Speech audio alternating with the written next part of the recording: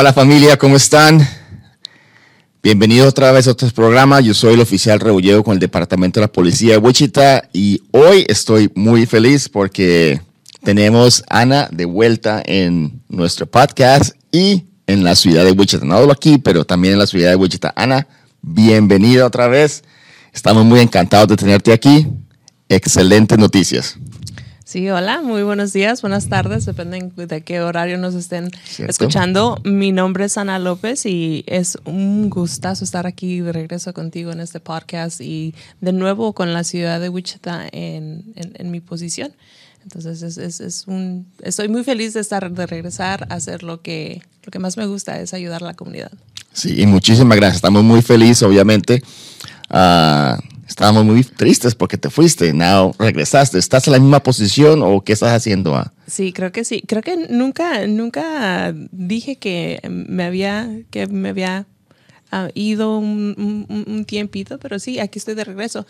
Estoy de regreso en mi posición previa, que es representante de servicios a la comunidad para el Distrito 6 de la ciudad de Wichita, pero también servimos a la comunidad en general, en lo que viene siendo todo Wichita. Mi oficina está ahí en el Centro de Recursos y Librería Evergreen, en el norte de la ciudad, y ahí es donde pueden pasar a visitarme si tienen alguna pregunta, alguna duda. Nosotros estamos aquí para informar a la comunidad, para hacerle llegar a la comunidad la información que a veces uno sabe que no está allá afuera, los recursos. Hay tantos recursos, tantos servicios que nuestra comunidad se puede beneficiar, pero muchas veces no estamos bien informados, no estamos educados y esa es lo que nosotros estamos tratando de hacer, tanto yo como la gente con la que trabajamos, tú con el departamento de la policía, es informar a nuestra comunidad para que tengan las mismas oportunidades, puedan salir adelante y seguir adelante como comunidad. Sí, y Ana hace muchísimas más cosas que eso, que he estado en diferentes actividades en la ciudad y me he dado cuenta que Ana también hace muchísimo lo que tiene que ver ayudar a la comunidad, no solo la información, pero también opciones, programas. Cuéntanos un poquito más acerca de lo que tú haces, aparte de tu trabajo normal. Pues mira, yo, como le digo a la gente, yo tengo diferentes sombreros, depende de qué día sea, dónde esté ayudando, qué esté haciendo. Muchas de las cosas que yo hago, parte de mi trabajo es trabajar con socios comunitarios que trabajan con la comunidad, que los ayudan a seguir adelante. Entonces yo soy no trabajo directamente en lo que es la visión y misión de sus organizaciones, pero ayudo a que ellos tengan acceso a donde puedan tener clases, acceso a donde puedan tener workshops. Entonces, soy más como esa parte que los ayuda, básicamente. Sí, y esas son las cosas que utilizamos este programa para que la gente sepa, porque no somos los únicos. Hay muchísima gente en nuestra comunidad hispana que se toma el tiempo y utilizan el talento que ellos tienen para ayudar a la gente que no tiene los recursos o no tiene la información. Tú y yo hacemos exactamente, no lo mismo, pero muy parecido. Nuestra intención en las posiciones que tenemos en este momento es ayudar a nuestra comunidad, darle servicios, prestar hacer entrenamiento, no prestar, pero entrenar a la gente para que ellos puedan superarse y progresar en la vida. Claro que sí. Creo que la misión y visión de muchas de estas organizaciones locales en general viene siendo la misma, que es ayudar a la comunidad a seguir adelante. Entonces, de ahí es donde nosotros nos hemos agarrado de las manos para seguir adelante, porque el dicho dice, ¿cómo va el dicho que dice que, bueno, en inglés es it takes a village, ¿verdad? Que toma toda una aldea para seguir adelante.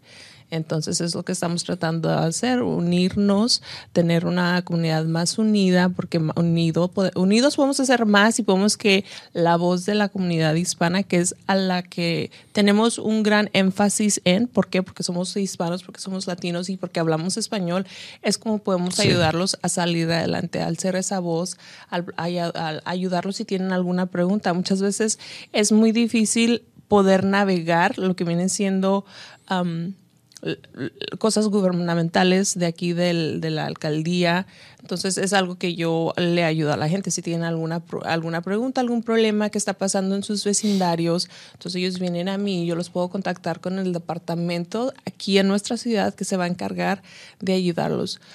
Cosas que se me vienen a la mente, por ejemplo, es si hay un bache en la calle, un agujero en la calle. Entonces, eso es algo que la gente me reporta y yo lo reporto y toma un día, 2 días y se puede arreglar.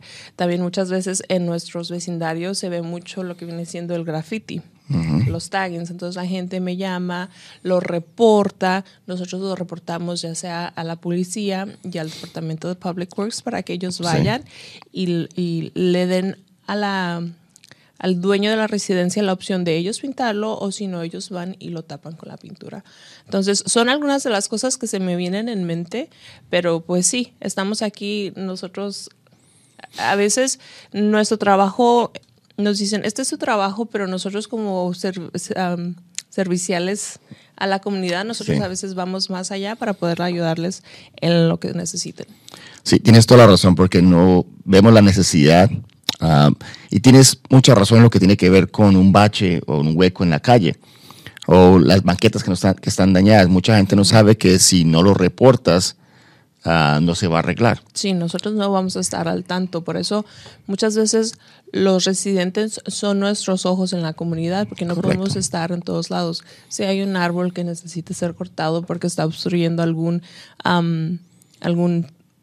tráfico, sign de un tráfico. Una señal de una pare. Señal de pare. De pare, de tráfico. Entonces es algo que nosotros podemos arreglar. Correcto. Pero toma que también los residentes nos ayuden a hacer esos reportes. Y esa es la intención, que la gente sepa que tienen derechos, la gente puede ayudar a cambiar cosas, especialmente en los barrios de ellos. Una de las cosas que yo me di cuenta que la gente no sabía tampoco es que si tienes un poste de luz en tu cuadra o en tu barrio y no funciona, puedes llamar, ellos reemplazan la luz muy pronto. Los servicios son muy prontos y esa es la manera en que nosotros queremos que la gente sepa en nuestra comunidad de que hay opciones para ellos, informarles acerca de los servicios que tenemos y vamos a continuar con la misma opción, las mismas opciones que hemos tenido antes, que es traer invitados a nuestro programa que trabajan en diferentes departamentos de aquí de la ciudad, ya sea a través de la ciudad de Wichita o a través del departamento de la policía de Wichita también.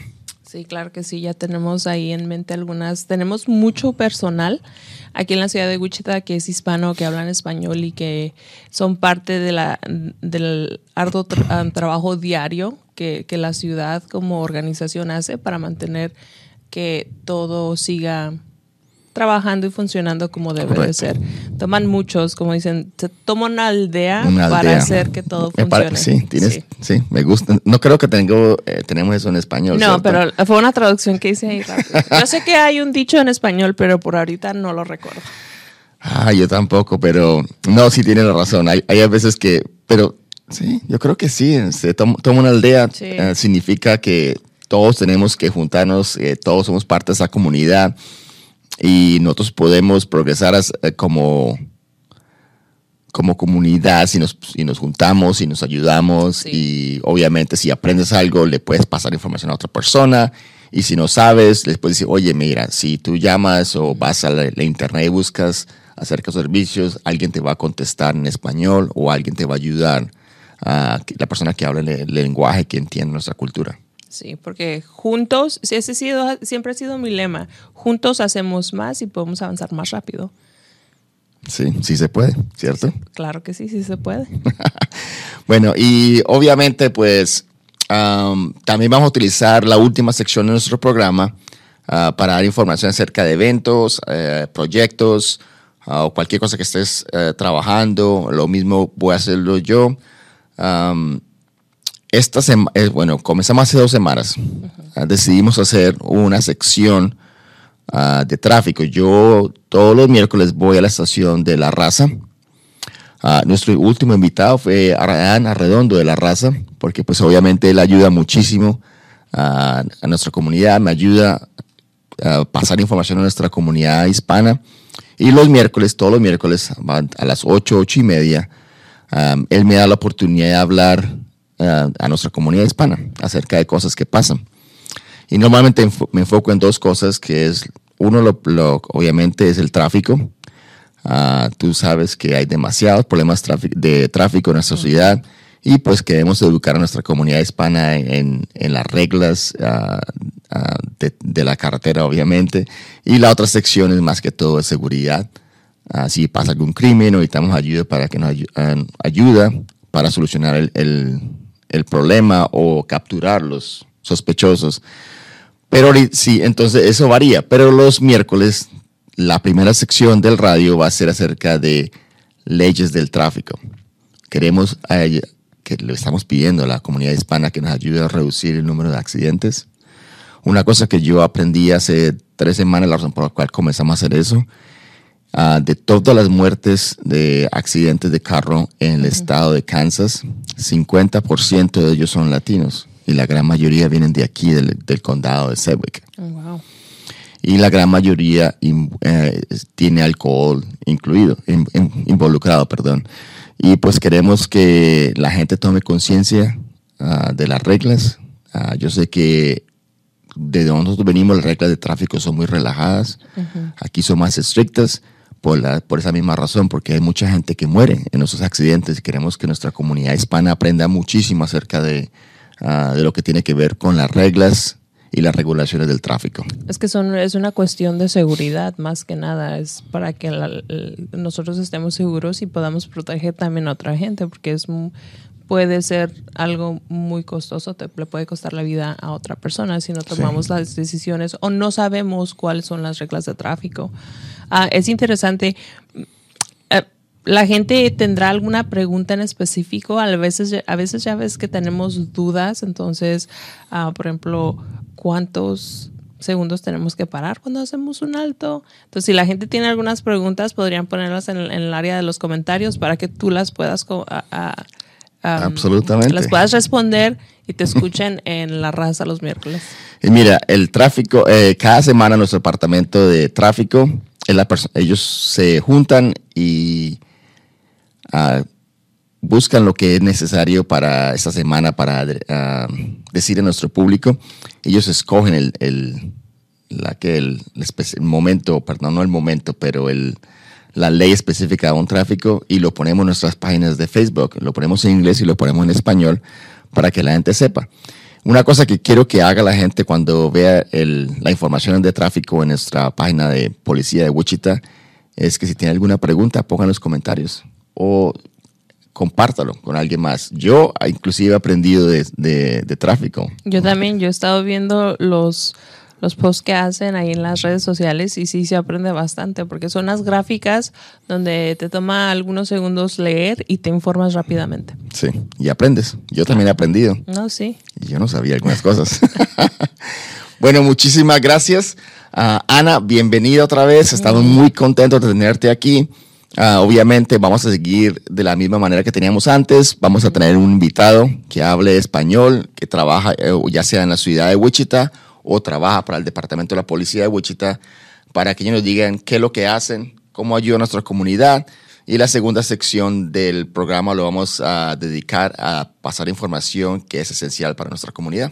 Claro que sí. Oye, sí, hablando de información, ahorita estamos en el tiempo de preparar nuestros impuestos, y los centros de recursos, sí.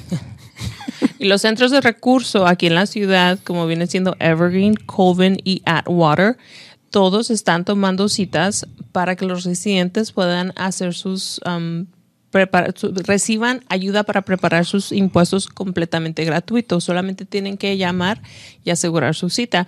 Y si no tienen por alguna razón, porque las citas están yendo bastante rápidas, nosotros los podemos conectar con otra organización que también les van a ayudar a hacer esos impuestos. Usualmente la gente cobra, depende del servicio, 100, 150. Entonces, eso es algo que la gente se puede ahorrar para que les ayuden a pagar facturas o a comprar comida.